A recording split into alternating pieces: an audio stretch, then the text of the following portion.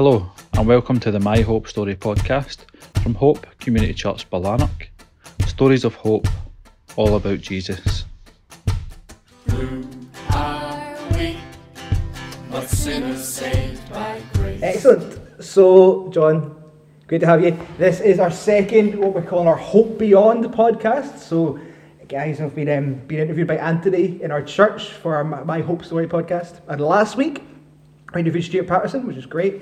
I think I said that to you, didn't I? And I was like, you should come and do this. And John was like, yes, I'm desperate to talk to you, Pete. So that's good. Now, John is he's local MSP, and he lives in Ballanark as well, which is cool. Maybe come on to that in a bit. But thank you for coming, John. It's That's great. Nice to be along. Thank you. Yeah. So, John, let's just chat through then, I guess, your childhood upbringing. Obviously, you're here because you are a Christian, and we can chat a wee bit about that as well. But where were you born? What was family life like when you were growing up? Okay. Well, originally I'm from Rutherglen, which, in case anybody doesn't know, that's just outside Glasgow. We do not consider ourselves Glaswegians. So I'm an incomer in that sense. But I was brought up there, and, well, I mean, I might as well give you my age at the start. So I'm 63, so that was in the 60s. Wow. And, still a lot of people went to church in Scotland at that point, out of tradition, out of habit, and our family did as well. I think, looking back, my mother had a stronger faith than my father. He was a bit more nominal. And the church was pretty liberal, I would say. Like, was it Baptist Church? Church of Scotland, Presbyterian. So, I think I've always accepted that God existed. Mm-hmm. So I think I don't ever remember questioning that, really, that there was a God and God existed. But I don't remember hearing anything at church about you could have a personal relationship with God. Mm-hmm. You could kind of know him or anything like that. Yeah. So it was in my teens at school through Scripture Union that I came to realise that you can have a personal relationship with God. And again, for me, for some people, it is very much on this day, at this time, I gave my life to Christ. And that's great. But for me, I think it was more of a kind of gradual thing when I was maybe 14, that kind of age. Yeah. That as I began to understand more, I maybe kind of gradually made more of a commitment. Mm-hmm. And so by the time I was in whatever third, fourth year, I would say I was definitely a Christian, yes, a believer. But it wasn't. Yeah, well, to be fair, I can't remember that one moment either. I remember a number of moments that. Yes. So people are different. I mean, the important thing is that you know Jesus now. Yeah. How you came to know him, well, we see that in the Bible. People came to follow Jesus in lots of different ways. Wait, I was going to say, this is cool. I actually don't know much of your story, so I didn't even know you were from Rutherglen originally, which is kind of cool. So, which is why I'm a Clyde supporter. Okay. That's not, like, Rutherglen's not in Clyde near Cumbernauld. Well, it was. Oh, is it? Because Clyde played at Shawfield. Oh, really? Although actually, not to get too diverted off the subject, but Clyde originally started in the East End of Glasgow, at an area called Barrowfield. So I am the MSP for the area where Clyde used to be. Then they went to Rutherglen, to Shawfield, which is just on the edge of Rutherglen, Glasgow. That is. And they were there for quite a long time, became homeless, and now are in Cumbernauld. So. See, I just assumed it was a political thing that you support, like, just that you'll keep yourself on either side of the divide. So that's well, I don't know if we're going to talk about sectarianism further along, but yeah, there are issues. But I mean, there are MSPs, for example, who support both Rangers. Well, some support Rangers, some support Celtic, and are quite open about it. But I think there are some advantages in supporting one of the other teams. Yeah. I mean, admittedly, that's why one of the reasons why I support Motherwell. Like, from my background in Northern Ireland, most people assume I would support Rangers.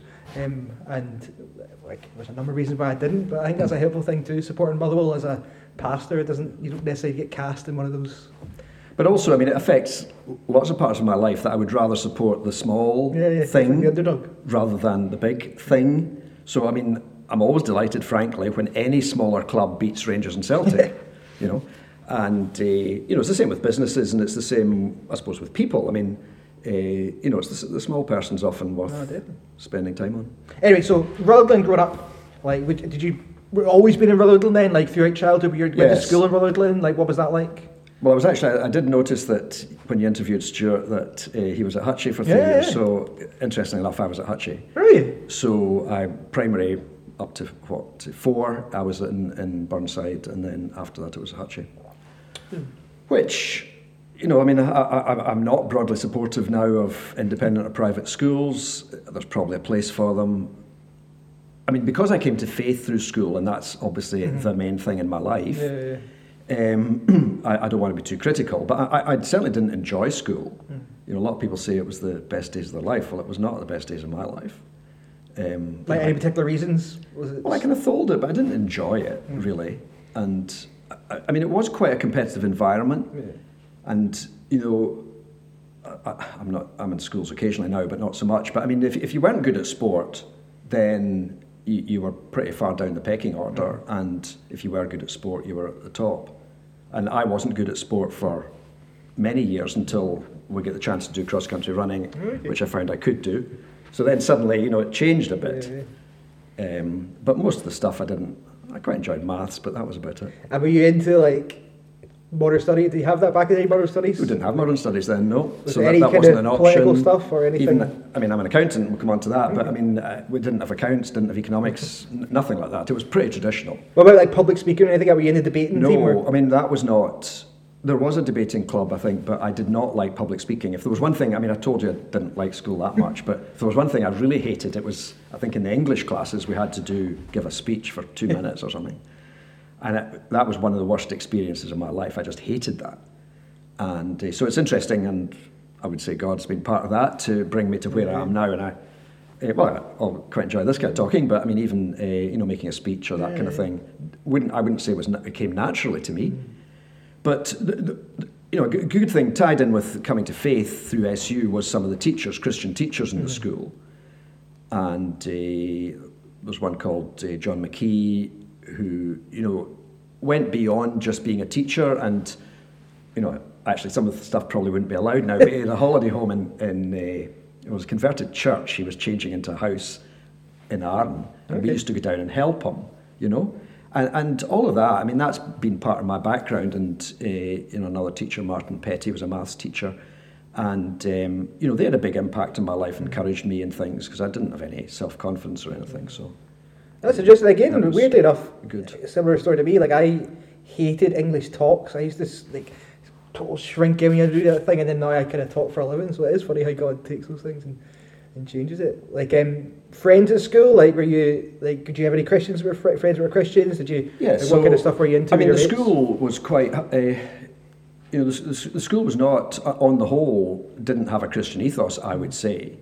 And so we were definitely a minority, and that was quite a good place to be, I think. And, you know, because I've always been in a minority, Christian minority since then, including in my present job. And so, you know, I remember having arguments with others in class and things. And there was I'm sure you wouldn't argue, John. I can't imagine that. But well, that's good. But no, there was a group of us committed Christians, and funnily enough, some of us have started getting together again recently, having not really been in touch very much. But Zoom has lets you meet up. So, yeah, that's been good. So, I mean, good things came out of school, but as I say, it wasn't my main thing. And then maths, I think I said, was the subject I did enjoy, but I didn't want to be a teacher. I knew that. So I didn't know what I wanted to do. And my father was an engineer, my mother was a teacher. So eventually I kind of fell into accountancy, which I didn't know much about, quite frankly, but I knew it was numbers. And so that I did a degree and then trained as a chartered accountant CA. Where'd you go to degree? After, Glasgow. That was all Glasgow. My training was in Glasgow.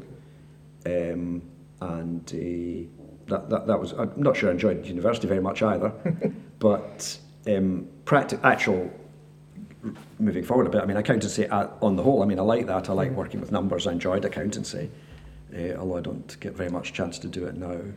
That's fine. Do you know that I did accountancy at uni as well? I feel like I'm interviewing myself here, John, just a lot older. I don't know what. Have you got brothers or sisters? Yes, I've got a brother and sister, and my brother's a vet, so he's down in Wales, and my sister's in Cambuslang. She's a nurse. And my mother's close family? Sorry? Close as a family? I think we've got quite strong relationships, but I wouldn't say close so much. But I suppose it depends how you define these things. I mean, I don't know when this is going out. My mother is in a care home in Rutherglen and heading towards the end of her life, I would say. But that's it. My father had an interesting death, if that's not if you're allowed to say that. He'd not been well. He was a heavy smoker all his life and had an aneurysm and things. But Latterly, his faith became much stronger. Okay. They had an evangelical minister, came to that same church. What church was it? It was called Stone Law. Okay. And so having been, we had a small group within it who did Bible studies and things. Yeah. So there was a kind of core for quite a number of years, but I wouldn't have said it was an evangelical church. And then a new minister came and it changed quite a lot. My father came to a much stronger faith through that, which was about the time he was retiring and things. So he got more involved in the church, and he was in the church choir, and he was singing one Sunday in the church choir, and he just died like that. Wow. Which I suppose from his point of view was pretty good. Yeah. You know, a good place to be, but a bit of a shock for everyone else. On a Sunday morning? On a Sunday morning. Were you there? I wasn't there, my mother was there. And how long ago was that? Oh, well, she was 1997, so quite a while Wow. ago. Yes. And that is interesting. Yes, that's right. But it's a good way to go. I mean, when you look at, you know, there's these big moral questions of assisted dying and things, which is quite current. And they are difficult questions because I've seen my mother just decline very, very slowly over quite a long period. And that's quite tough going, both for her and for everyone else. And my father, you know, and you can say partly through his own fault because he smoked so heavily, but, you know, just dying very suddenly. In some ways that was easier potentially. Well, there's something quite attractive about that, I think. But Because I know you've been, like, as part of the last year, like, quite pushing for some care home visit and stuff as well. I guess it must be quite hard with your mum being so close and yet you can't... Yes, we didn't see her for a while, and then we were fortunate that it's quite a small care home, and it's well, I can probably say it's Abbeyfield, which is third sector and smaller, and so it's not a big kind of international company or anything, and they've been good, and so we've been able to, like, we could sit outside and she was inside, and we could see her. So I mean, I saw her a week past Sunday, and my sister saw her on Sunday, so we'll see where that goes. So you got brother, sister, mum and dad going to Stone Law, Church of Scotland. Yes. They're using phrases here like evangelical, like, which obviously I would identify as evangelical as well. Like, so when you, through Scripture Union, would you have, like, identified as that then? Would you have known what that meant? Like, I'm an evangelical Christian now? Or was that... Well, I think we were quite hard line. I mean, I remember one of my friends saying that we thought, and I was part of that as well, probably, that if you hadn't become a Christian through Scripture Union, you weren't a real Christian. Okay. So we were, I'm afraid, quite critical of the rest of the church, and I think in retrospect, a little bit too harsh. And I also remember flaming rows with my father, who I saw as very liberal and not really born again. So over whether at meal table, and I remember my mother getting upset one time because it was a church kind of meeting, and I was arguing with my father in public in the church, and my mother said she couldn't really handle that. So yes, I was a little bit. Some of us were a bit. That's interesting. Harder line at the time, perhaps. And so was it through, like, so I was involved in SU for a long time growing up. I was mainly involved in camps in the summer, a little bit of the schools work. So when you were saying Scripture Union, were you meaning school stuff? Both, yes. Camps as well. I was very involved. Campsites, especially at Scole, which is near North Berwick. It's my first camp. Yeah, that's great. And but occasionally at places like King's Cross and Arden, and I did a sailing thing one time and different things. So. And so as you were going through high school at Hutchie, like before you went to uni for your accountancy, was SU still a kind of key part to... No, SU was the key part because there was little happening in church, really. I mean, I did feel, because some of my friends, the issue was that some people would leave a kind of, well, what we call dead churches, which again was a little bit harsh, but, let's say less lively churches, and would head off to maybe something else. And Queen's Park Baptist, then as now, was quite a big, flourishing, lively church in the south side of Glasgow. So I had friends who basically left whatever church they were in and went there. However, I think partly because we did have a Bible study group in the church, and so we had a kind of core, and I felt that I should stay in that church. And so as you went to uni as well, teaching Bible class. So all through uni, I stayed at home and was involved in the church, but also got involved in Christian Union. Okay. And so that was great because then a very wide range of speakers. I realise I'm getting older, but people like Willie Still, and there was something called the Crieff Fellowship, George Duncan from the Tron. Were fabulous speakers. Richard Gorey from SU. and they would come regularly every Thursday and speak to the students. So a lot of my Christian growth was through SU, through Christian Union, and also reading. I mean, I devoured books like C.S. Lewis and J.I. Packer and all these kind of people, John Stott. So that was very much how I grew as a Christian. So I'm still a real believer in books and reading, how important that is. And I fear, maybe people aren't as good at that these days. Yeah, that's one of the things we would do as well. We would, I regularly give out books. Like, we've got books that we would write, but even I would happily give out. Packer gave out a copy of Knowing God last week. Tons of them. I think there's so much to be said just by, if you want to know Jesus yourself, there's this desire to want to know more, and books are just a great way to do that. Well, and especially if you don't have maybe the Christian background, or the evangelical Christian background, which I didn't have through church and things, that books were a great way to get to. But I mean, at that time, within the Church of Scotland too, the evangelicals were a pretty small group, and there was this thing called the Crieff Fellowship, or sometimes called the Magic Circle, and there was jokes about they could meet in a telephone box and all this kind of thing because there were so few. Whereas that's really changed, and one of the encouraging things in the Church of Scotland is, how many more evangelical ministers there are now, which is excellent. So maybe we can chat a wee bit, I guess, further on whenever because I know you're not a part of the Church of Scotland just now, but you're through uni, CU, it's going well, and then what happens after uni then? So you graduate, could you do your accountancy professional qualifications as well? Like, is that still in Glasgow? Like, where's... Yes, so I did a CA training, so it was like an apprenticeship basically. So you went and worked for 3 years and did your studying, block release and things as well, which I did better. Some people did better at university and then couldn't handle studying and working together, whereas I was the other way around. University was kind of laid back and not very disciplined, and I'd got through, but just, and then but once there was a real pressure on from work and studying together, I got through that okay. So that was good. And that was one of the big firms in Glasgow, but they had offices all around the world. And in 1979, Rhodesia was a problem. They had declared UDI. I have no idea what you're talking about right now, John. So Rhodesia was part of the British Empire. They decided they wanted to remain a white country ruling the blacks. So they declared Unilateral Declaration of Independence, UDI, which was not recognised really by anybody except South Africa, which also obviously had apartheid at the time. So as a result, Zambia was next door, and the firm I was with couldn't get anyone to go to Zambia because they were all worried about what was happening next door. So they got some of us who were still training to go for 3 months at a time.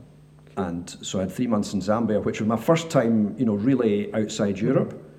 We didn't go on foreign holidays really much as a family, and so that was completely different, but also, only 3 months, but quite informative. Was involved in a Brethren church there, got to know, and Zambia, I mean, it was, at that time certainly, kind of Christianity was much more up front and to the fore than it is here, and if you gave somebody a lift, they would say, God bless you at the end, which didn't happen in Scotland.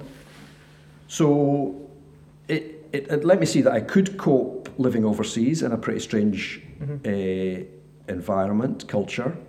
But I did feel at the same time that if I ever did go overseas, it wouldn't be probably to a country like that, which was so, kind of openly Christian. So what age would you have been at that point? 1979, 22 maybe-ish, that's right. So I was just 3 months at a time, and then you came back. Well, I was only there for 3 months, full stop, but it was, it was interesting, it was significant, and it certainly took away any fear I had of going to live in strange places. So I trained as an accountant, so that took about 3-4 years, but I didn't like auditing, which was the main part of the training.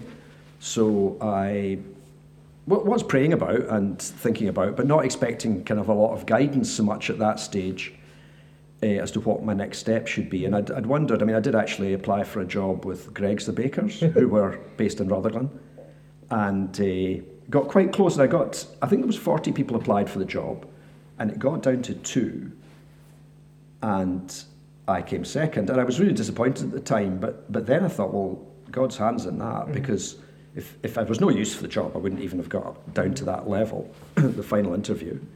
And if he'd wanted me to get it, it must have been pretty close, so he could have got it. So I felt that he had specifically closed the door on that route.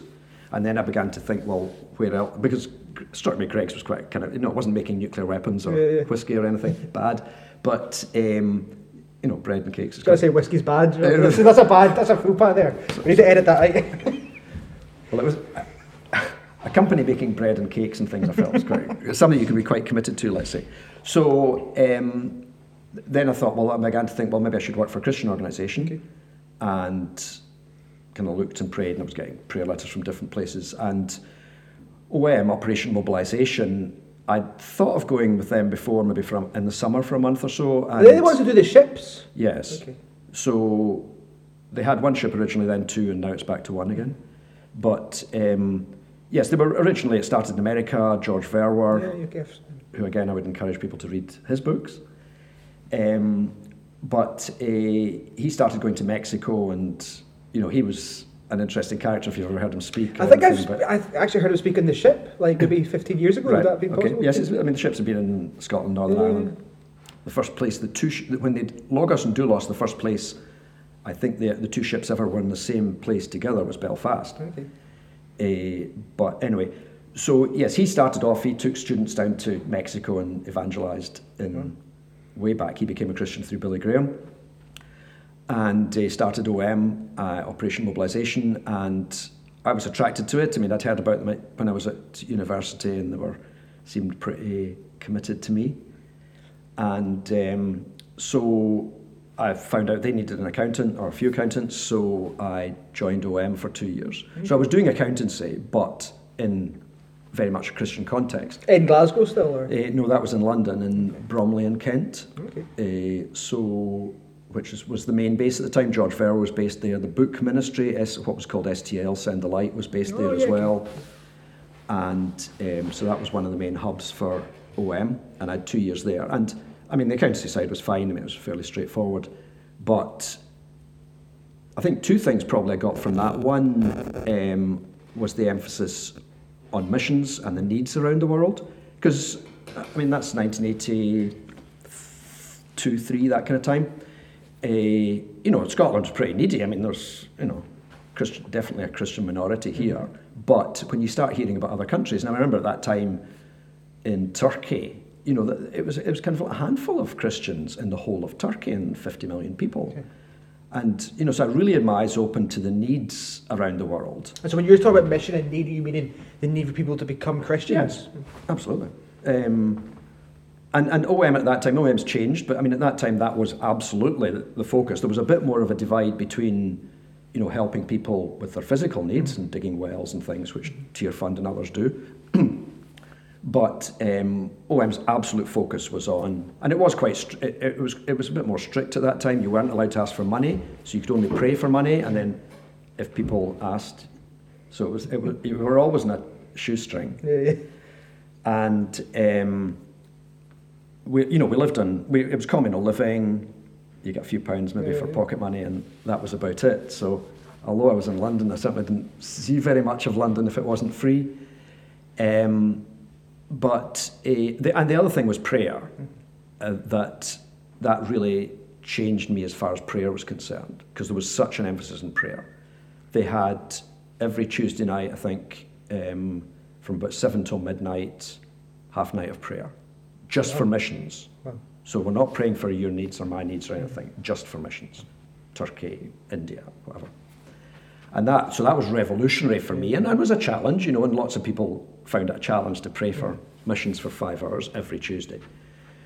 But it kind of really changed my prayer life, and then it had a kind of knock-on effect on the rest of my prayer, because if I'm praying for missions for 5 hours, well, I want to pray a bit more for other things too. So then I would pray, and OM was into memorising, scripture, like you learned Philippians off. Wow, you still know it? I would be struggling now. I suppose it's in there somewhere. They say you don't forget things, you just can't remember them. So that's a real time of growth for you as a Christian, you Yes, think? yes. And which I saw, OM was a mission organisation in itself, but I think I saw it at the time and still do as also a training organisation. So a lot of people spent just a year or two and then went on to something else.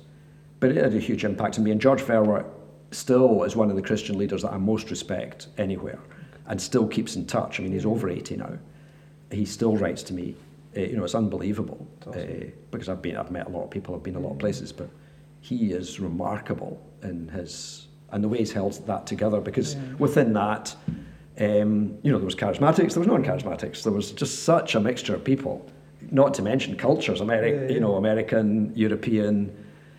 And everybody had this respect for him, and it continued. OM continues, but my folks are right into OM, so I think my stepdad would have loved to go on the ship. My mum's a bit more of a homebird. Yeah, I never went on the ships. I visited the ships, but anyway, and we did a lot of door-to-door evangelism and things in London as well on Friday. So were you a member of a church down there? Yes, we had to. That was one of the rules. I mean, OM was quite strict. Good. I like us OM, by the way. Maybe we should get them back. Before you even joined, you had to read certain books. Which I believe they don't do that anymore. But anyway, yes, you had to be in a local church, and I suppose I don't always, do what everybody else does. I don't go with the flow. And I went to a Methodist church, which wasn't particularly evangelical. It was more like my home church, in that there was a core group of people, of committed Christians within it, and a lot of it was a bit liberal. Mm-hmm. But again, there was the house group, Bible studies, and I was the only OM person who went to that church. Most of them went to Baptist or Pentecostal or something like that. So, but I used to visit other churches. I used to go to like Westminster Chapel and other churches in London occasionally, so that was a good experience. Ichthus, if you've ever come across them, Roger and Faith Foster. So I've still got connections with them. So that was while I was with OM. The 2 years then in London. Yes. And then what happened? Where did you go after that? Well, I felt it was a prayer meeting one night, and one of these long prayer meetings. And I just felt God saying to me that I should go to a country where it wasn't easy to preach the gospel. So I kind of put out feelers out. The Church of Scotland I started with. So in other words, I'm not an evangelist. That's not my gift. Mm-hmm. Stuart, like last week you had, I think it is his gift. So, and I think we're all meant to evangelise and share the gospel, but, I think some people have a special gifting in that regard. I think I agree. Arthur Blessett, if you remember. He used to... You're quoting old folk here, John, come on. What he did, he had a cross, and he took this cross, with a wheel at the end, and walked with this cross I have heard across America, across Africa, like all around the world. Just amazing guy. And he was somebody, all he needed to say, this was a kind of joke, if he said bananas, somebody would become a Christian. He just had this gift. There was this thing about him. And so some people have that, was my point. But I don't. And so I spoke to Church of Scotland, and they said, well, there's one or two places we're needing an accountant, and one is Nepal, and whatever. And so that kind of began to move forward a bit. And then the Church of Scotland had problems with its budget, and they said they couldn't send me. But they told what's called the United Mission to Nepal, which was a kind of umbrella body, that I was available. So they said, well, you could come with another mission organisation. So I went with what was called BMMF and is now called Interserve. Okay. And so they specialised in taking in professional people, so that could be doctors, foresters, hydro engineers, nurses, accountants, anything, into work in Nepal. We worked jointly with the government. You were only allowed to go if you had that kind of job. It would have been closed to like Christians at that point? Yeah. So there wasn't persecution in the sense of North Korea or Saudi Arabia or something, but it was against the law to change your religion. Okay. And you were not allowed to evangelize. So that was two of the kind of key things. So like if people became Christians, they got baptized at night, and foreigners weren't allowed, it would just be a few people. And there were Christian pastors in prison at that time, mainly for baptizing people. That was the key thing. They didn't mind you going to church so much, but if somebody got baptized, that was seen as the key thing. Yeah. And it was mainly the pastor rather than the person being baptized who was put in prison. But again, that was a tremendous experience, 3 years, and completely different culture. So what was life like there? So you're working as an accountant for the mission organisation? Yes, this United Mission to Nepal. They had several hospitals, some schools, hydro schemes, forestry, a whole range of things. Because Nepal at that time would be one of the 6 poorest countries in the world. It had only opened, it had not been colonised because Britain had done a deal with them. And so that's where the Gurkhas came from in the army. And so there was an agreement, but India, for better or worse, got roads and railways through the British. Nepal got none of that. So even in the 50s, they had no roads to speak of, no railways, no nothing. Virtually no electricity, and only in the 50s did they open up. So even by the 80s, they hadn't moved very far forward. Loads of areas didn't have any roads, there was no TV, and, just very, very basic.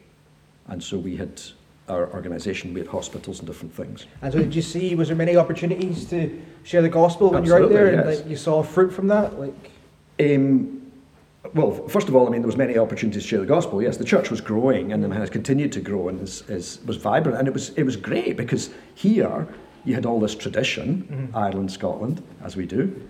There, no one had been a Christian more than about 10 years, and most of them had only been a Christian 2 years. So it was just this fresh, vibrant thing, and a lot of young guys in it, because it was quite hard. So you had to be fairly strong to come out openly as a Christian, because there'd be family opposition, possibly job problems, government's not keen. So it wasn't easy for them. A big cost account. Yes, not as I say, not as bad as some places.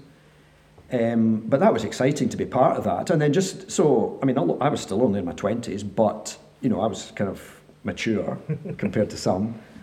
And although they had pastors and all that kind of stuff as well. So it was just being there and interacting with people, and people were very open to talk about spiritual stuff.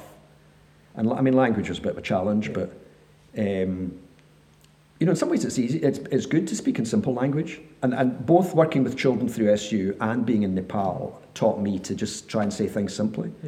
So there was the word for prayer was really difficult, and it took me ages to get my hand around it. So I just used to say I was talking to God, which is what we do. But in one sense it made more of an impact. So you're getting your hair cut, and here you have a chat with the barber, but probably it doesn't, unless you really push it, it may not go down spiritual lines. But there it did all the time. Why are you in Nepal? Because God told me to come. Oh, how did God tell you to come? They were really interested.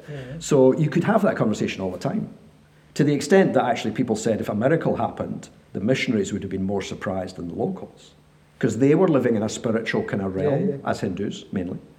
Whereas, we came from this secular, materialistic background where we didn't expect God to do very much. But the reality was the church was growing. Again, I'm still not an evangelist, but I'm praying with people, and people wanted to learn English, so I used the Good News Bible and things, simple English to talk to people and things. So there's obviously a lot, that's obviously impacted your life since you've been home as well, a lot in terms of just that experience. Well, I was there for 3 years, but so it's like 1/21st of my life, but it made an absolutely huge impact on me. And things like poverty. Now we have poverty in the East End of Glasgow, and there's a lot I want to change, but you see the poverty there. You see nice pictures in Nepal, that's great. You don't smell them because the postcards don't smell. But going down the road, at the side of the road, there's effectively open sewers and things, and there's flies everywhere, and very basic health needs. Kids dying of diarrhea because at that time the thinking was kids get diarrhea, too much fluid, stop the fluids. Whereas we would know losing fluid, get as much fluid into them as possible. And simple solutions of salt and sugar and water could cure that, and yet kids were dying of it. So, real life expectancy, 45 or something like that. So, just blatant needs, huge needs. Villages with no water supply, no sanitation, no nothing. So what brought you back then to Scotland? Well, I just felt, I felt long term that wasn't, for me, that it was the right place. I was upset when I left, but I just felt it was right to come back. I had a sense that I should come back to Scotland. And not to be too political, but I did become more nationalistic while I was in Nepal. Nepal itself has 2 big neighbours, China and India, who are both a threat to it and its independence, because like Sikkim and Tibet have both India took one and Yeah. China took the other. So Nepal's not secure in that sense, and when I was there it was only 15 million people, so it was very small compared to India and China. But they were independent and they wanted to be independent. Plus, I was meeting New Zealanders who were very international, and New Zealanders who didn't want to be part of Australia, and Canadians who didn't want to be part of America, and such like.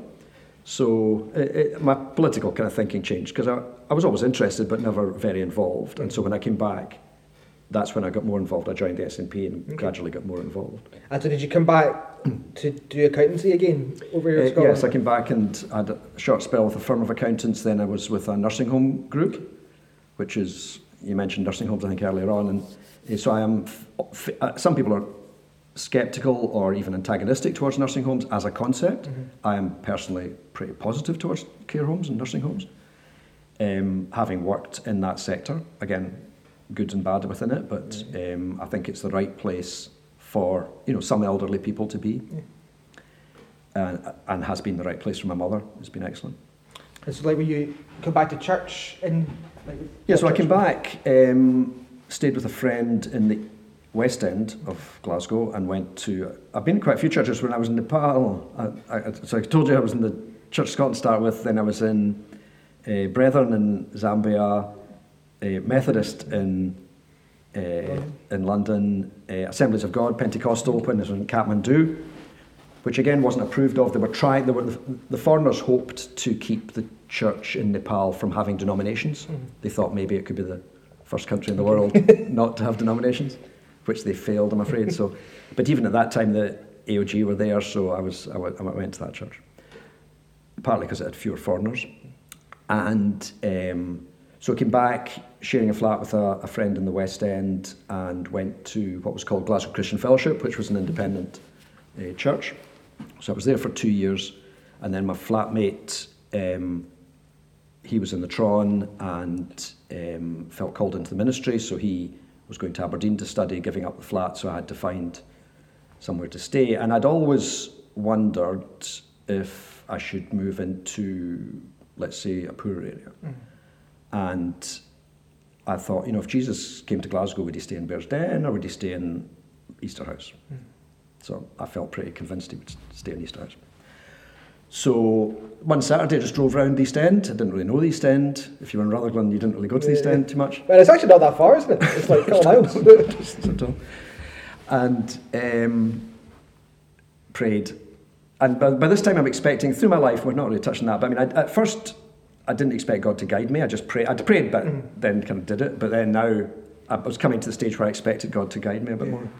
And drove around the East End and saw these flats being done up in Barlanark. And it was a whole chunk of flats, Sandegg Road, Pendeen, that bit, which the council had just sold them all off to Bellway. Okay. And so they weren't sold off one by one, it was just the whole thing, and they gutted the whole thing, took all the roofs off. I mean, it looked... When was this? 89-ish, 89. It was a kind of experiment. And Bellway got an award for it, and they did it well. And there was 272 flats or something like that in that whole section. And so I thought, that looks quite good. And they were kind of part way through at the time. So there was a house that somebody had lived in for a year and on sale, so I put in a bid.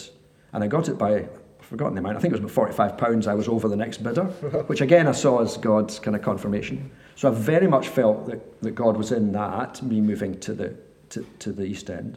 My parents were horrified, I should say. My mother said, if we gave you some more money, would you go somewhere better? But no, it's been absolutely the right place, and so much of what's happened since then is because I've been living there. I guess you love living, we talked even with Stuart and some of the guys before, that East End's had a bit of a bad rep over the years. Some of that maybe rightly so, some of that maybe not so rightly so.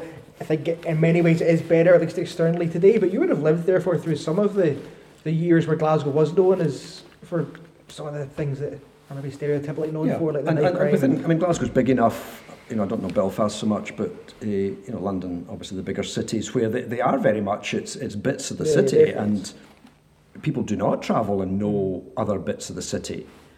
And so if you were in the south side, as effectively Rutherglen was, you either stayed in the south side, or you might go to the West End or whatever, but you certainly wouldn't go to the north or the east. Yeah.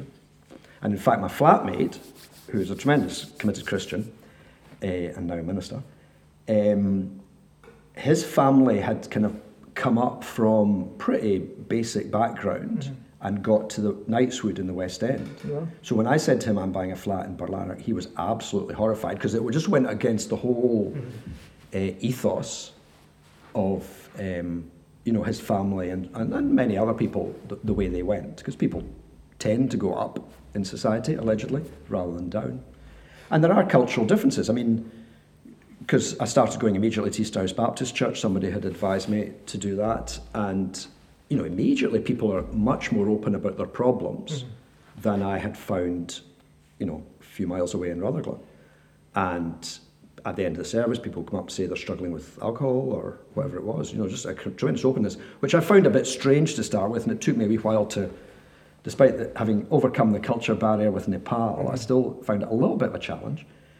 But, and we all adapt, and you never, we all belong to different places, we're all a mixture, I suppose. So I'm not, but my roots are not East End, I totally accept that, but I feel there's nowhere else I'd rather be now, and I've been 31 years now, and feel very much this is where God wants me to be, and the whole thing about politics, becoming a councillor, becoming an MP, MSP, has been very much linked to me actually being here. And so would you have said at that point then, moving over to the East End, East House Baptist, obviously you said before you would have been quite conservative coming out of Scripture Union in terms of theology, and a bit of a, I don't know what you said, I would say nut job, but I guess you had a nicer way of saying it than that. Were you in a similar place then? Were you still firmly evangelical? You had the same convictions, or were they changing at all? Or? Well, I'd say I was always evangelical. I mean, if we're going into the theological side of it, I would see the charismatic side of things as being a subset of the evangelical side, rather than a separate section. And I think there's been a kind of softening. I mean, there was, I can't remember when I first had contact much with the charismatic side of things, but, it was seen as very weird and very way out. And whereas now, I see much more of a mix nowadays. I mean, the kind of songs that are being used in worship are being used across the board, a lot of them. Not exactly the same, but... So I think there's a less hard and fast dividing line compared to. And you said to me before, it was more about how you expect God to speak to you, how you speak about religion. And the prayer's always been a big part of that for you. You're saying. Yes, I think, and I suppose that is maybe part of the kind of more charismatic side of things, that people are expecting God to speak about specific situations. But having said that, I mean, I've had a fair contact over the years with the brethren, and when sometimes it's the words that are used that are different. It's semantic, isn't it? Because people would talk about a burden, and if you take the mission field side of things, I've got a burden to go to Africa or something. I mean, that is quite, or was quite normal language in Brethren assembly circles. I grew up the Brethren, it was a lot about opening doors, and the Lord might open this door, which somebody might say something different. I mean, sometimes we get very worked up about the words, and as I've got older and more experienced or whatever, I do see, I see positives in all the churches, and now I go around, jump on a bit, but I mean there's about 40 churches in East End in the area that I cover, that I'm aware of, and I try and go around them all once a year or thereabouts, a bit less at the moment, I'm afraid. Usually during election time, isn't it, though?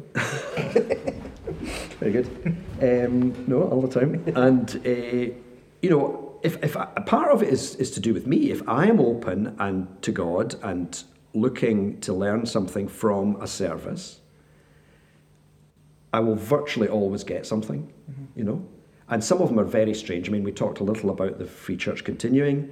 I also go to Catholic services, and, right across the board, Stuart's, yours, ours. And it's true. I mean, whatever it might be. I mean, I think we've talked a little before about, what the relationship should be with the Catholic Church, for example. But... that'll be a whole other podcast. So yes, okay, I'll leave that. I suppose I would just say that we're in a very secular society nowadays, and if we can work together with people as much as we can, we can. But specifically on attending a Catholic service, one of the things I'm most like is when they read the Creed. The Apostles of Nicene, I get mixed up which, but it varies. But I just think there's something really good about that, because it's the key points of the Christian doctrine that we're pretty well all agreed on. Jesus' birth, Jesus' death, resurrection, coming again, these things.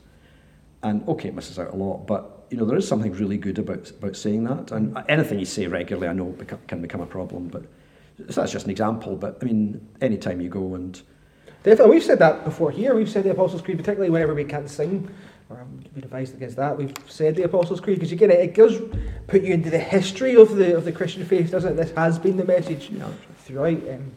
I guess, like, my question, I will really get onto that. It was just, as long as we're united on the core message of the gospel, and I guess that's where we've had discussions in the past about that.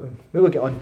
But so anyway, you're East Irish Baptist. You've just moved into Berlanark, and then I'm guessing this is where you're going to start. You're saying it more into the politics side. So how did that come about? Well, I didn't even know how you joined a political party because nobody in my family was involved in politics or anything. We talked about it, but that was all. So I don't know. I can't even think of anyone I knew that was in a political party. But I was up in Inverness one time, must have been on holiday, and bumped into these SNP people out in the street and joined. So that was me joined, and then the system didn't always work, but it worked. So somebody locally phoned me up and invited me along to a meeting, and it shows. I remember somebody saying with the churches, the difficult bit can sometimes be getting people into the fringe of the church, and then once they're in the fringe, you get to know them, you work on them, and they come to know Jesus, hopefully.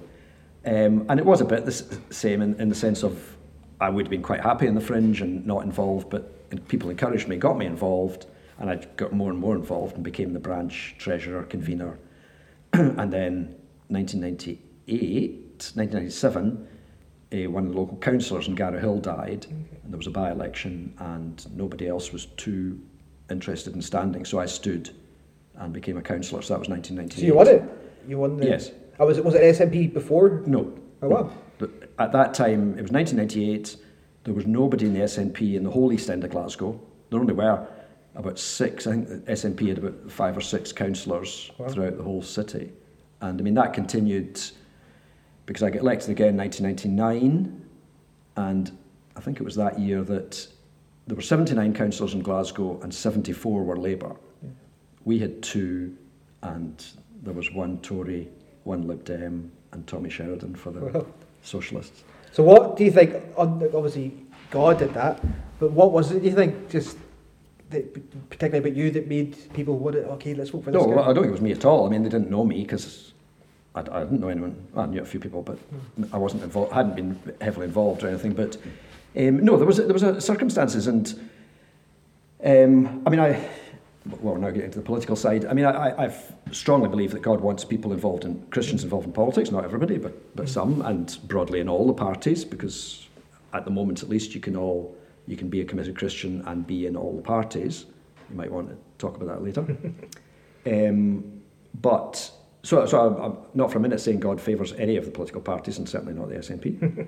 But I do see it that he opened up the way for me to get involved in politics. And it was a mixture of things. I can't even remember all the details, but there had been cuts in I think the disability benefits at that time, and so the government was kind of unpopular. So there was a bit of a protest vote, and it was a seat we'd kind of done okay in, and lo and behold, we won it, which was a bit of a surprise at the time because I mean this was before Scottish Parliament. Yeah. So winning a council seat was quite a big deal. So this was early 90s, you said? No, this was 98, January 98. Okay. So this was like New Labour down south, and well, not down south. Yes, it was Labour. It was Labour government at the time. I think Gordon Brown was the Chancellor. So and then the next proper election was 99, which I managed to hold it, which was, we did not have a good election in 99. That was both council and Scottish Parliament, and but I managed to hold a seat. But we only had 2 of us, but we were the second biggest party in Glasgow.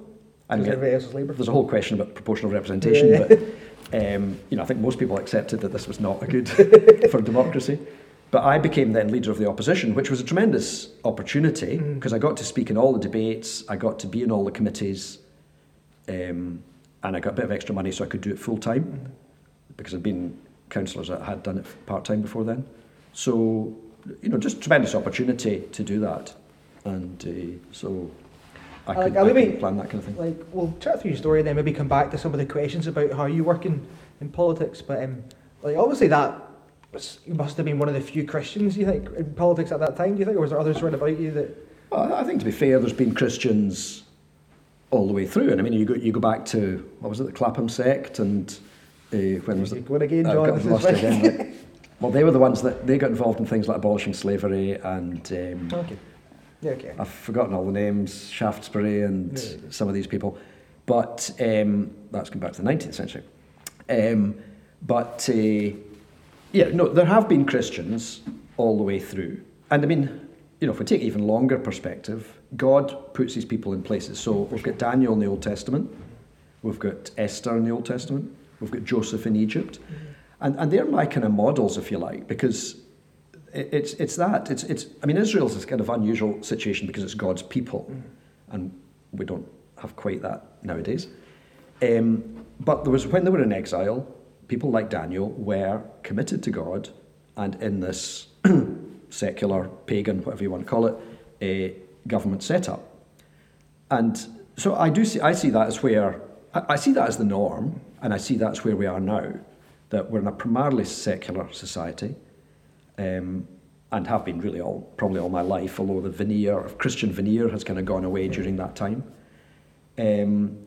But God puts people in places all the way through. No, for sure. And, we've got now Lord Alton, David Alton, who's been around for a while at Westminster, and certainly from Northern Ireland, I know committed Christian politicians, and that's been true all the way through. And so that's been so whenever you got into the politics side, you're like, I'm a Christian, so I love Jesus, but also this is the role I'm called to. So some people are called to minister other things. This is where I'm in. Yeah, probably. Uh-huh. And then, so where did that continue? So you were a counsellor, 98, 99. What happened after that? Well, for 10 years, and I enjoyed being a counsellor, and if you're looking for prayer points, let's pray for the counsellors, because they don't get a lot of publicity, they often don't get a lot of thanks, they don't get well paid. I mean, a counsellor's getting about 17,000 for what in many cases is a full-time job. Or like these MSPs who are raking it in. Who are raking it in, and the MPs even more, that's right. So I enjoyed being a counsellor. We had the previous system, you had just had a ward, which I'd had, and so you were the counsellor for that ward. We then moved on to the proportional system, so it was a bigger ward and you had a few counsellors. But either way, it's much more local. So you could be at the local schools, be at the community councils, be at the churches if you wanted. And that was good. And most of people's problems still are council problems. I mean, most of the problems people come with are, housing's still not council anymore, but was. But the roads, the parks, the refuse, these are the issues, the dog poo that people come with. And they are council issues. So you could be very involved in things that matter to people. So I think it's a very important role, and I would certainly encourage people with a Christian commitment to go into that or consider it, and certainly to pray for it and have a link. Our church actually, they wrote to the local councillors, which was for Easter House, and just said we were praying for them and if they wanted to know. So one of them came back and said she'd burst into tears when she got the letter, because people didn't do that normally, so that was really nice. Oh, that's good. And we're told to do that. So yes, absolutely. That's right. And I think sometimes we do look at the MPs and MSPs, and we kind of maybe sometimes forget the councillors. But so I just always like to encourage people to do that. So I was quite happily doing that, and the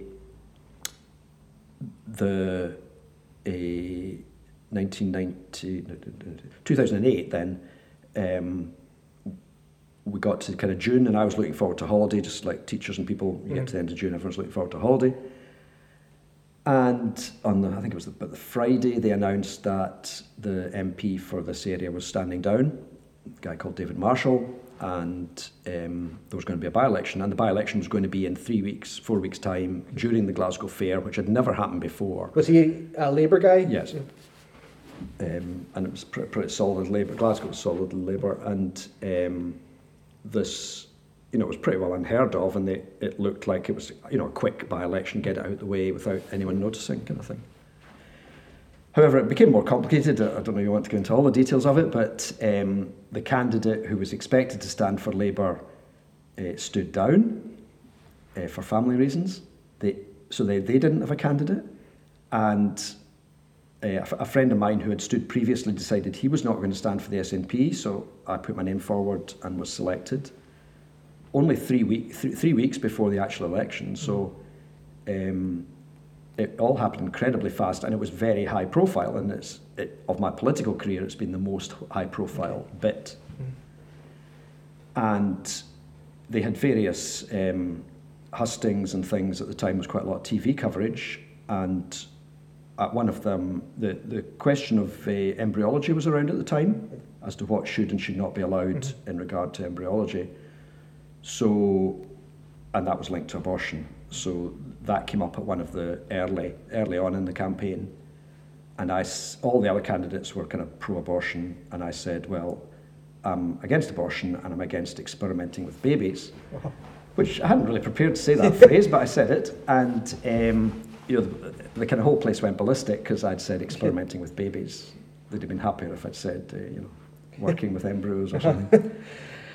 Anyway, so that kind of put down a marker and sent out a signal, and so some people were very much on board for that, some people weren't.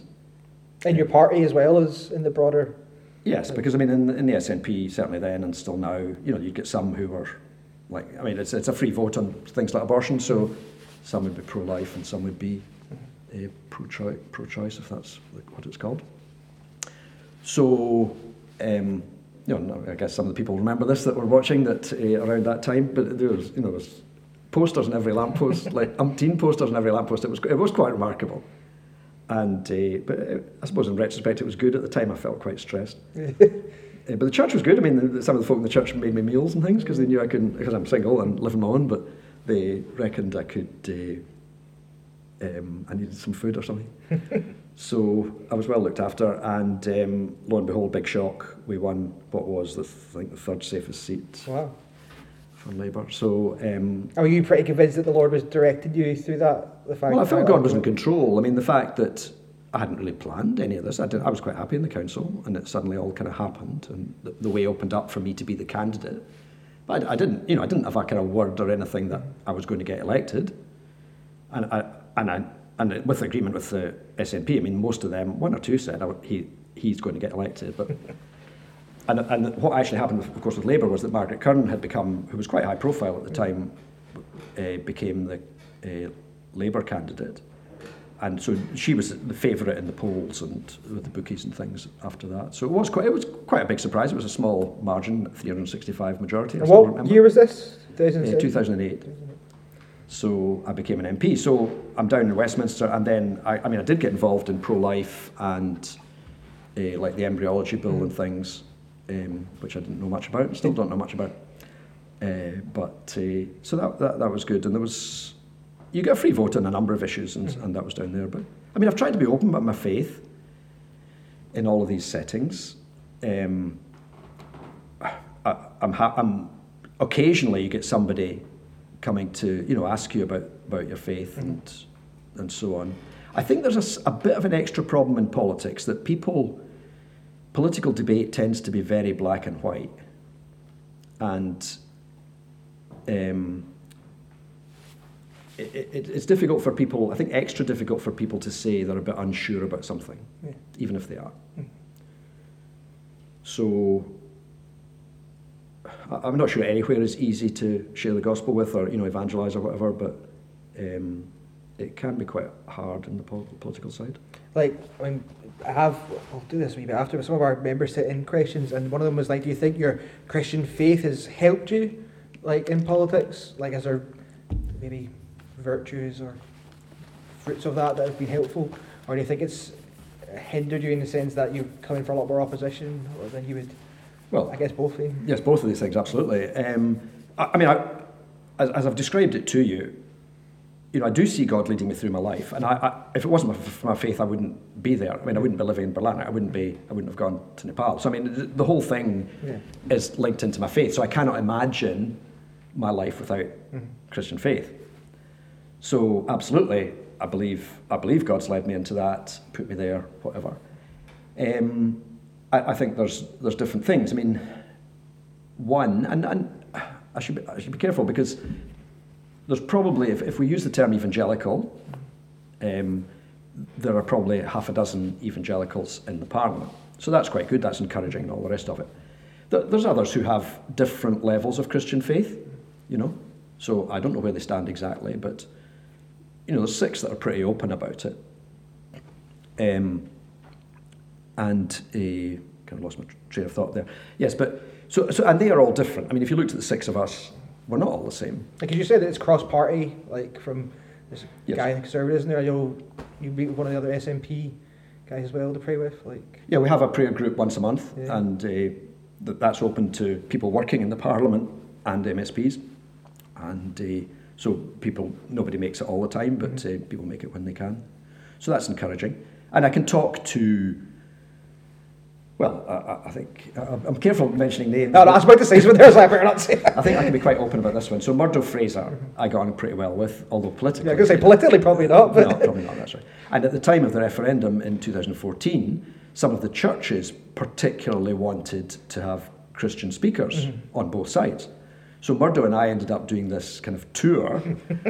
I think we ended up with 14 sessions where we went either to one church or a group of churches, and were able, I think, to have a more civilised debate. In fact, actually, I was surprised because once or twice people actually commented that it was good to have that tone that we managed to have between us and discuss what was a big subject in a kind of civilised way. And I mean, I would hope always to do it in a civilised way, but that would be one thing, partly to answer your question, that the way we do politics as Christians should be a bit more gentle, a bit more respectful. Now, I do say quite hard things to people sometimes. I was critical of one of my colleagues yesterday openly in the chamber. So I'm not saying I get it right all the time, but I think that would be one area where, and hopefully more honest. And for me personally, it's helped me be more small I independent. So we were talking about tax the other day because we're looking at the budget, and I kind of took a slightly different line, both from my party and frankly from everyone else, because, well, basically I said I was open to raising taxes, which nobody else is really saying. So, and again, I see that as faith helping me stand a little bit more independently. But that doesn't mean all the other Christians would go down the same route as me on that or anything else. And the thing is, if you're in government, you are limited by the government. So I'm a backbencher, I'm not in the government, and that gives me a bit more freedom. But I know I push the boundaries at times, and I've been warned at times and different things. So there's a kind of balance in there. I was going to say that. So you were an MP down in Westminster. Was that one term that you were there? Well, it wasn't. It was only barely 2 years because it was a by-election, and we came to 2010. And Margaret Curran got the seat back? She got the seat back, that's right, and I was out. So. And then you were MSP. Well, I had a year out, did some area. voluntary work with Glasgow City Mission and the Citizens Advice, and then got back in. And again, that was a surprise, 2011, to get in as an MSP, because again, it was a strong Labour seat, and that was a surprise. And then you held that last time? Yes, 2016, that's right. So, and now we're 2021. So, like, obviously over that time, there's been some pretty significant ways you've had to, or maybe not necessarily had to, but you did stand up against what would be the prevailing opinion, I'm sure, both of the Parliament and of your party about some of the issues. Like, I guess there was same-sex marriage debate at that point. Like, even abortion has been rumbling on about these kind of things. Like, so I guess that, like, must have been hard. Is there times that your party have pushed against you? Have you found it hard to take a principled stand? Have you been made to don't say that word. Do you think you've been sidelined at all because of your stands in these things? Or I get more of a row, often for just my tone, or when I speak about conscience issues or something. So I could come back to that. On the, because there's a free vote on abortion, assisted suicide, assisted dying, same-sex marriage. Yes, there was a bit of pressure, but the official line was that you were free, and so I didn't have a huge amount. I remember when we came to the main debate on same-sex marriage, I think one of my colleagues was sitting behind me making faces. And it is unusual, most of the stuff is party, and you're pretty much signed up to that, and it's a big deal not to. But that one was free, I think, for virtually all the parties. And it was interesting working cross-party because I'd one or two of the Labour SPs were strong Catholics and very much on board, and we worked very closely together, which was good, and with some of the kind of Christian organisations like CARE and SPUC and all these different ones, which has been good as well.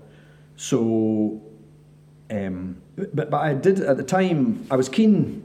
Well, the Christians pray about the tone. I mean, the tone in society wasn't very nice around same-sex marriage, and I was keen that in the Parliament, we shouldn't all be kind of hating each other. We could be able to disagree without that. So, and I asked quite a lot of people to pray around that time. And when it came to the debate, I was thinking what kind of tone to take, and I kind of knew that there'd be a lot of this, well, I'm in love with someone, so I should get married to him. And it wouldn't be on the kind of heavy theological side. It would be on this emotional, more emotional side. So I thought, I think God gave me the idea. I thought, well, I'll talk a bit more about that. So I said, well, this debate's about relationships, and for me, the key relationship is my relationship with Jesus. So just saying that was a little bit unusual, let's say. In the Parliament? In the debating chamber. So I said it anyway. And a lot of the time you don't know what reaction you've got. I mean, people notice these things. Yeah. Although I got a nice text from one of the Tory staff members who said, "That was fantastic, I can't believe you said that," So that was good, at least somebody noticed. So a wee bit of encouragement is nice along the way as well. So, that was okay, but sometimes I get more grief. I was fairly gentle this week saying that I thought we could raise taxes, but, if I go too far, I'm trying to think of an example, but, they may not like my tone or the way I say things, and I think I would be seen as being a little bit more independent. Because I feel the Parliament as an institution is quite important, and, for any country that's true, not just ours. And that's true again across the parties, because you get some very good, Malcolm Chisholm was an example, a Labour MSP, who took that kind of bigger view and was prepared to, at least ask questions of, where we're all going and things. So I've got more respect for people like that, Again, so what's been great here to see is how, as you said, that your Christian faith has been the kind of what's guided you through all of this, through every step of the way, which is encouraging. Today, as you think back, I guess, talk through your childhood, you think, yeah, I'm still, Jesus is still why I'm here, he's still the centre of what's going on. Have you seen continued growth throughout that time? Or where's there been challenging periods, do you think? Or? Yes, I don't know we're best placed to measure our own growth, are we?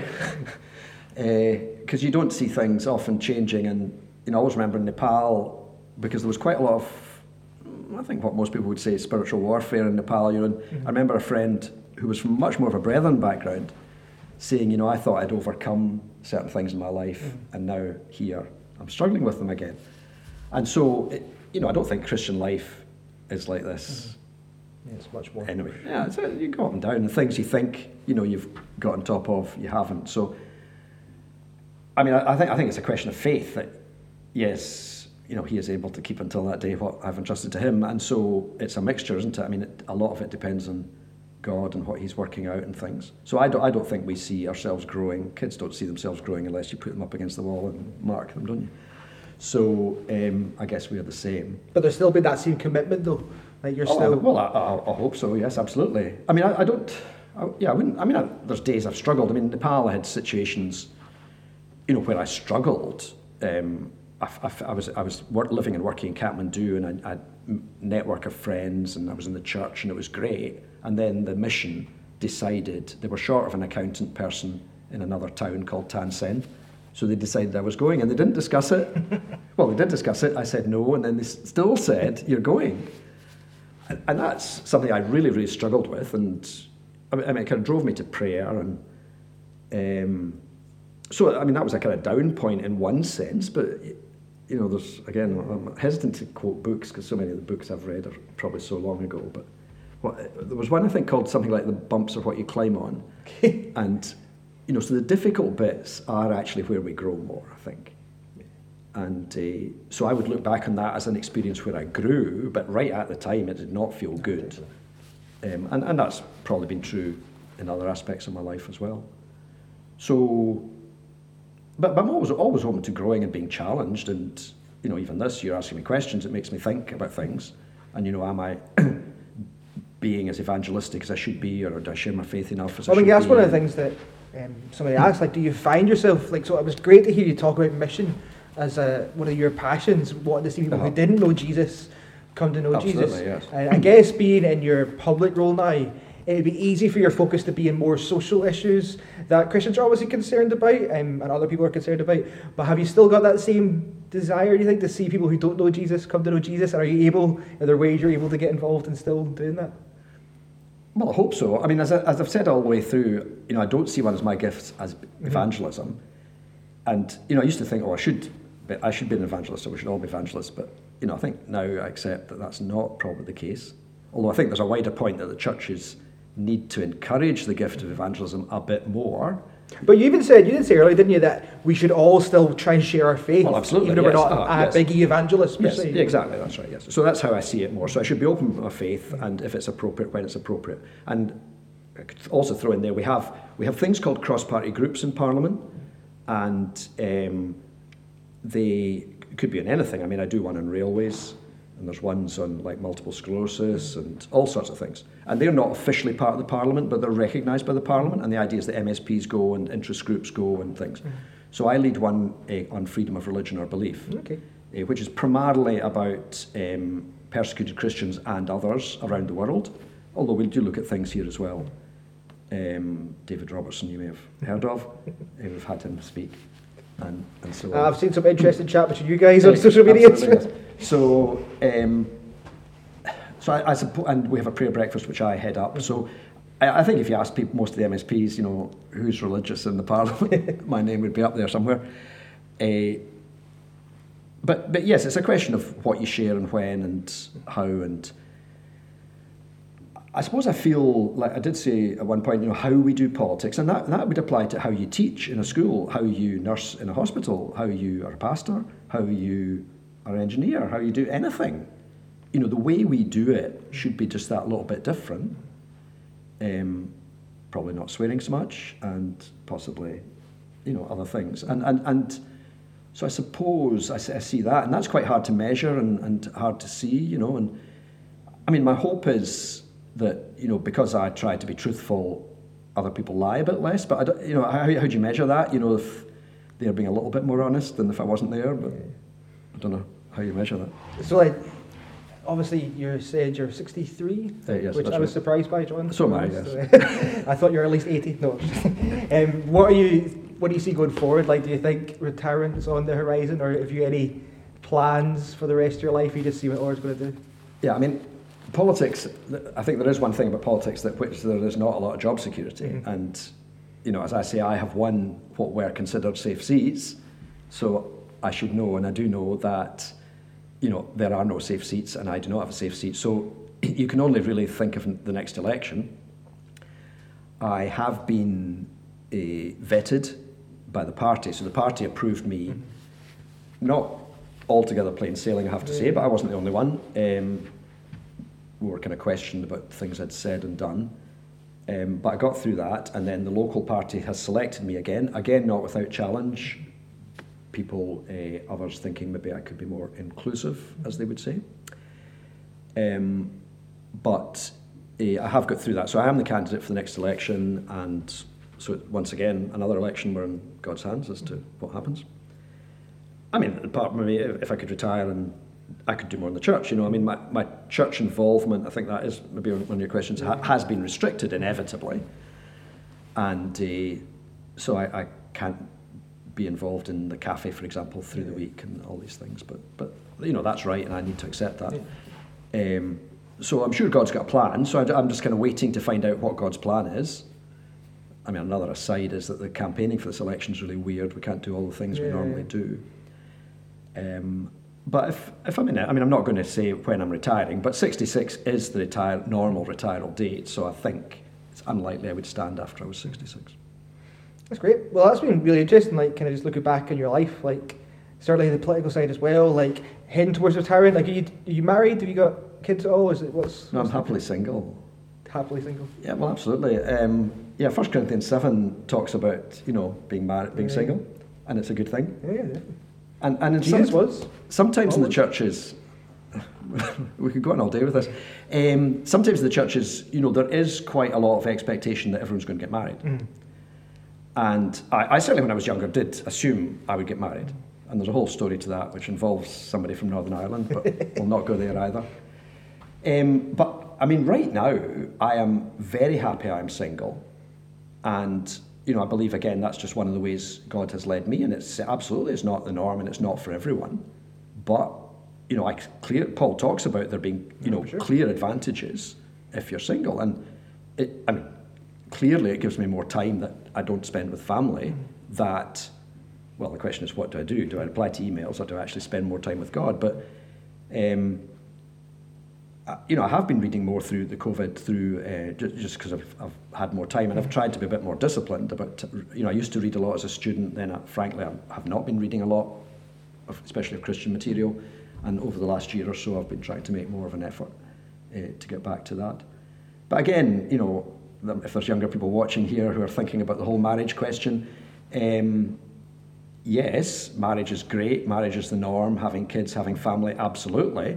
But a valid part for some people in the Christian life is to stay single. And that can be very satisfying, very fulfilling. Risks as well. You become selfish. You get everything. I get to do what I want, listen to the radio programs I want, eat the food I want, don't have to compromise. So yes, there's risks, but there's a lot of pluses as well. Yeah, for sure. And a lot of kind of freedom, and I don't have to. Some of my colleagues, if they're outspoken, the danger is that their partner or their kids get mocked or get a difficult time at school or something like that. So that's an area that I don't have to worry about. And you can totally see the Lord's hand in that throughout. I mean, your story of being in these different places would have been a lot harder, maybe unlikely, if there was. Well, Nepal was a good example. I mean, as a single guy, and it'd be different now because I'm in my 60s. But I mean, in your 20s in Nepal, I mean, in a young culture, a single guy fits in really well, and it was male dominated, I accept. So it was more of a challenge if you were a single woman. But it meant, if I went to meet 5 Nepali friends or a Nepali family, well, I'm just one. I'm no threat to them, and I don't have a self-contained unit. Whereas a family going to meet another family, there's just a different dynamic in that, and there's a good side to that. But no, I've seen many opportunities where, and even if I walk around the constituency, I'm on my own, so I think people feel happier to speak to me if I'm there with a group. They maybe don't. No, right, anyway, John, that's been great. Really encouraging to see the Lord's hand through all of that. And you've touched a little bit in the politics here as well. So actually, you've probably answered most of the questions that some of the members of our church kind of asked. But let me just go through a few of them because they'll probably shoot me if I don't. One of the things I wanted to get clear was that, because we've had conversations in the past about your kind of more ecumenical work of going to the Catholic churches and all that kind of stuff. And what I've appreciated about you, and even in your kind of public on Twitter and Facebook and all that, is that you are keen to listen to other people, and you're not jumping in there with a lot of what could be perceived as anger or sometimes, to be fair. But you're I guess, how much should I say, broader than I would be. I'd be perceived as a fundamentalist that would be like shutting everybody down, and you're at least more ready to listen to broader perspectives. But I do think it's been clear, again, as we've went throughout your story, that at the heart of the gospel, there's probably a strong agreement between us more than in many other ways. So, has there been, would you still class yourself an evangelical throughout your life? Is that still where you're at? And what would you mean by that? What do you mean by I am an evangelical Christian? Yeah, I mean, it's a term that probably has changed its meaning a bit over the years. That's what I think, because when you said it, when you were at SU, I'm sure it had different connotations then than even today. I think probably in SU I was young enough I wasn't so much aware of it, but certainly as a student, it became much more an issue. But I mean, clearly the largest church, the main church, is the Church of Scotland in Scotland, and it has changed over the years, and I would say probably become more evangelical. I mean, my faith's in God, not in the Bible, and then we can argue over whether it's infallible or inerrant or these different words. But yes, all of that is key to me. I mean, I don't understand every bit of the Bible, but I very much see it as my guiding principle. And so, I mean, having said I agree, I see something good, I get something good from every church service I go to. There's also things I disagree with in every church service I go to, even my own. And so, I'm not sure I'm answering your question here. So we would usually talk about the whole one of the ways we would think about the gospel is God, man, Christ response kind of thing. Yes. And so I think there's clearly big agreement on God, person of Jesus, definitely. Like man, so we would talk a lot, and again I spoke to Stuart about this last week, about sin and our rebellion against God. Now, not necessarily had you use those words throughout your kind of story. Like, is that something, have you got an understanding of that we are sinners, that people are sinners who need saved? Is that at the heart of what you're meaning? I mean, I grew up, again, I'm wary now of saying anything. It goes back to when I was growing up, it's long ago, but something called the Four Spiritual Laws, which was a little booklet. Yeah, I think I remember this brother. And I think there's modern versions of it, but that's what it was called at the time. And, that was basically God created the world, we have sinned, Jesus came to die for our sin, we need to have faith in Jesus, and I think that was pretty much the key points. And I haven't changed. Because we spoke about about atonement, about the necessity of Jesus dying for our sins, and that being at the centre, like the Apostles' Creed, it's there as well. Yes, I mean, I'm not an evangelist, I've said that, and I'm also not a theologian, so, you would probably lose me quite quickly if we got into, what is it, propitiation? Yeah, propitiation. Some of these words. Yeah. But, I would see myself as being mainstream evangelical, and really the most important need for somebody is to know God. And what happens if they don't? So what happens if someone doesn't become a Christian? Well, that's a tricky one. I got C.S. Lewis's, some of his books for Christmas, because I read them as a student and I hadn't read them for a while, and I didn't even have them in the house. And I've just been reading a book called The Great Divorce. And although that was written, I think during the war actually, Second World War, I would encourage people to read that, because it is a view of heaven and hell, and put in quite a good way, I think, because yes, I believe in hell, and I believe in heaven. But I think there's a lot of misunderstandings around hell and how people end up in hell. And one of C.S. Lewis's arguments really is that it's our choice.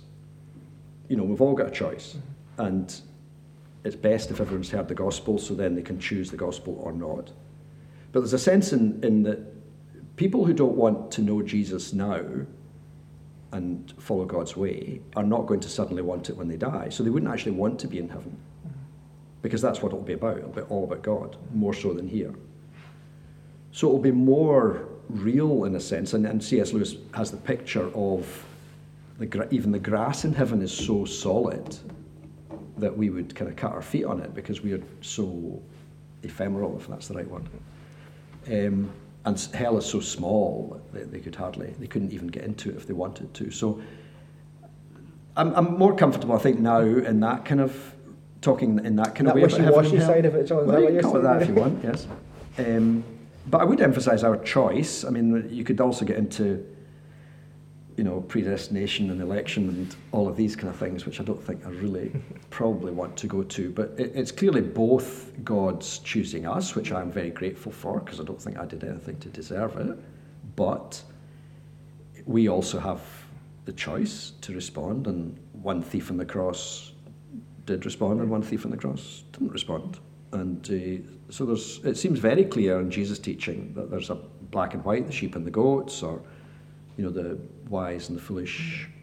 And again, so why I wanted to say that is because I do think that that's at the heart of what it is to be a Christian, obviously. Yes. And because there is agreement there, now again, I would probably use different terms, I would probably cast that a bit stronger in different ways, but because there's agreement there, I think therefore there's a freedom to disagree on other areas right about, and even significant areas. So there might be ways that I would disagree with probably even you, and therefore we'd struggle to be in the same church together if we were going to play them out, those kind of disagreements. But actually we're still in the kingdom, and therefore I think that's where you'd be really helpful for many of us Christians in Scotland who feel that because you're there you've been able to have a voice and represent a broader demographic, because there is agreement there at the heart of the gospel. But one of the things that we've been asked here, which I find interesting, is that it seems to be you get hatred, maybe too strong a word, you get significant opposition from two places. One being a kind of secular society that doesn't agree with your views on abortion and things like that. And I've seen you seem to be quite gentle most of the time, or you're okay with engaging with that. I do see you also get significant opposition from Christians. Yes. I wanted to ask how you respond to that, because in some ways I imagine that could be harder, because maybe you shouldn't.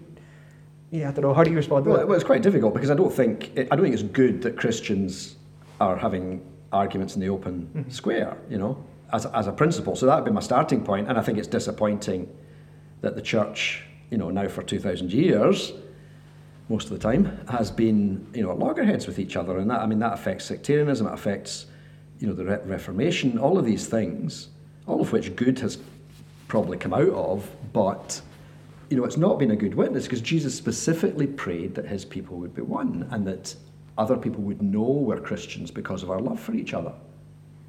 And people do notice that. So I remember on a student mission in Sauchiehall Street doing a drama, and I don't think it was about love, I don't know what it was about, but somebody came up and said, "Oh, I can see you all love each other," that's amazing.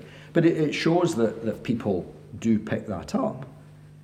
And even the respect like Murdo Fraser and I had for each other when we were doing these debates. So I just find it very sad, the kind of splits, and especially as we move, I think it's different in Europe in the 1600s or the 1700s, everyone was nominally Christian at least, and theology and whether the Pope was in charge or not were the key issues. Okay, Nowadays, we are in this secular society. Some people have said there's only 2% of the population of Scotland have a living faith, which makes us on the verge of being unevangelised. Yeah. So really, I think, was it the men of Issachar understood the times? I forget. I always get Issachar and Zebulun mixed up. Oh, okay, I thought you were quoting some historian guy. Yeah, Issachar, the Bible. Bible. Definitely. Issachar, right, okay. They understood the times, and I think that's a key one, is, what are the battles we're fighting now? They're not even the same as the ones for 50 years ago, let alone 500 years ago. And I think we're in such a secular situation now, and that we really need, if we can agree with people, and frankly on freedom of religion, that would go to, because the Muslims are being persecuted in the Uyghurs in China and in Burma, so even at that kind of level, we can work with Muslims or any faith. But specifically when we come down to the Christian faith and the different branches of it, yes, I'm disappointed that the public see a very split lot, when from the public's point of view, the secular public's point of view, we agree we believe very much similar things, like the creed. Yeah. I know it's hard because obviously the truth is important, so you can hear people say, like, it's loving to speak the truth, but I was reading again this week the whole, if you speak the truth in love. Yes. And it's not just as easy as saying speaking the truth is love, No. which is true as well, I think. But you need to speak the truth in love, and sometimes I would consider, even though again I have very strong theological opinions, and I'm sure fall into the trap of like speaking just too fast and stuff. But it is, yeah. Well, I was speaking to somebody who's autistic the other day, and at this point, because he's saying autistic people are always honest, we'll tell the truth. And I said to him, yeah, but this thing about how you tell the truth is also important. And he, to be fair to him, he understood that. No, definitely. That's good. I'm actually just scanning down these, and I reckon that you have covered most of these just throughout your story. People are asking, how have you found being an MP as a Christian? You spoke about that. Ever been encouraged to go against your convictions, to be quiet? You spoke about that. Like opposition. Have you ever felt like quitting? Yeah, I don't know. I think I said, if I had not got through vetting or selection and I'd been forced to retire at this point, I think I could have adjusted to that. I don't remember feeling I wanted to walk away from it. It's been more that I've thought, I might be dropped or whatever. And as I say, it's not always been on the obvious kind of Christian issues or moral issues or conscience issues that the most difficulty has come from it. It could have been over just, what I say about tax or what I say about something else and so on. So sometimes that's been the kind of harder area. And then the other stuff was, how does your church support you? You've spoke a little bit about that. Yeah, we changed pastors. The previous pastor, a guy called Sandy Weddell, had been in the church for a long time and retired eventually a couple of years ago. So he was always very supportive of me. And so when I got elected, I used to teach in the Bible class, so I had to drop that. I used to be a trustee, dropped that. And I said to him, when I can't remember probably when I went to Westminster first time, I said, I think I should go and visit other churches. So he was supportive of that. So it does mean that 1 week I go to my own church and 1 week I go and visit another church, which I've been doing now for quite a while, although COVID's made it a bit more difficult. And I'm glad to say that when he retired, and we've now got a couple of pastors, they are also pretty supportive of that. So they do pray for me. And I mean, one thing our church has been doing during lockdown is a slightly shorter interview, I have to say, on what are you doing tomorrow kind of thing. Well, I will bring this book's been republished, so it's you may have heard of this one. Thank God It's Monday, which is by a guy called Mark Green at the London Institute of Contemporary Christianity, and I'm pretty sure it's been republished. So again, I would encourage people to read that. So that's the importance of our work, and I think you get this, that it's, some churches traditionally, we prayed for the Sunday school teachers who were with the kids for 45 minutes, but you didn't pray for the teachers who were with the kids for 45 hours, or no, not quite as much as that. And the importance of churches praying for and supporting people, all of us, not just politics, in the secular work. So kind of based on that idea, Neil and Pam were doing a little interview, this time tomorrow, I think it's called. And so, for example, I did that. And if they're away, I occasionally preach and things. So, no, I think my church is very supportive, which is good, because I have heard of churches. I heard of the horror story was an MP, I think possibly from Northern Ireland, who went to London as an MP and went to look for a church. And in one church he went to, at the end, they said, the minister said, "And what do you do?" And he said, "I'm in politics, I'm an MP." And they said, "I think you better find another church." Yeah. Which is really, really sad. About any profession, if they said that just because of what somebody does. David, one of the things, again, when we were keen to chat with you, I totally agree with that. I think that we need to encourage and empower people to live for Jesus, wherever that might be. And even when we do our internships, part of 20 Schemes, and we're training guys from scheme backgrounds, and we're intensely pouring into their lives at the end of 2 years, and they're getting to do loads of ministry, we always say at the end of it, the Lord might call you into vocational, whatever you call that, ministry for a church, or you might go into the secular workplace, but wherever you are, you need to live for Jesus. You need to love Him and love others. And that's where OM, even OM, I was doing accountancy, but OM is probably the part of my life where I was, most in that kind of Christian, intense training environment, which it was. And that has stood me, that's right, in good stead all the way through. And the final thing is just how can our local church, how can other local church, how can other Christians encourage you and support you in your role as an MP? Is there anything specific? Obviously prayer, I would love to get some prayer points. Prayer, that's right. And I send out a prayer newsletter because, again, I didn't mention that one, that was one of OM's requirements, that you send out a prayer letter. I think it used to be once a quarter or something like that.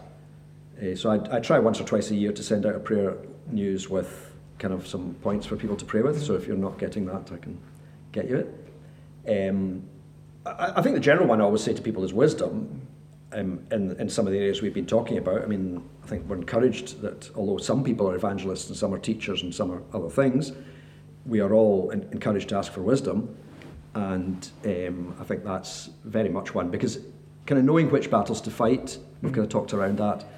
I cannot fight every single battle that's out there that we could. So I think we need guidance, wisdom from God as to which battles to fight. And so I've felt that at times. I mean, there's been some which I could have been involved in, other Christian organisations have been involved in. I mean, the smacking ban was an example. I wouldn't say I was wildly enthusiastic about it, but I just felt it wasn't going to be one that I was going to, I felt I should be putting my time and effort into. Whereas assisted dying, same-sex marriage, and probably the transgender ones would be ones where I do feel I should be putting. I think I appreciate that, and obviously we could spend another podcast talking about your political views. Deliberately didn't want to go there. I'm sure there's many ways we would agree and disagree on many of these things, but John, I'm just really thankful. Thank you for coming and giving us your time. It's been great to see the Lord's work throughout your life and your story, and how long has that been? Like 15 hours? Is that not too bad? An hour and 34? That's not bad. That's shorter than Stuart last week. We could tell him. Yes, I didn't think it was going to be this long, but there you go. No, that's really helpful. That's great. I've enjoyed it. Thank you. Good. I think that's us. Thank you for listening to the My Hope Story podcast. To find out how you can have your own hope story, go to www.myhopestory.co.uk.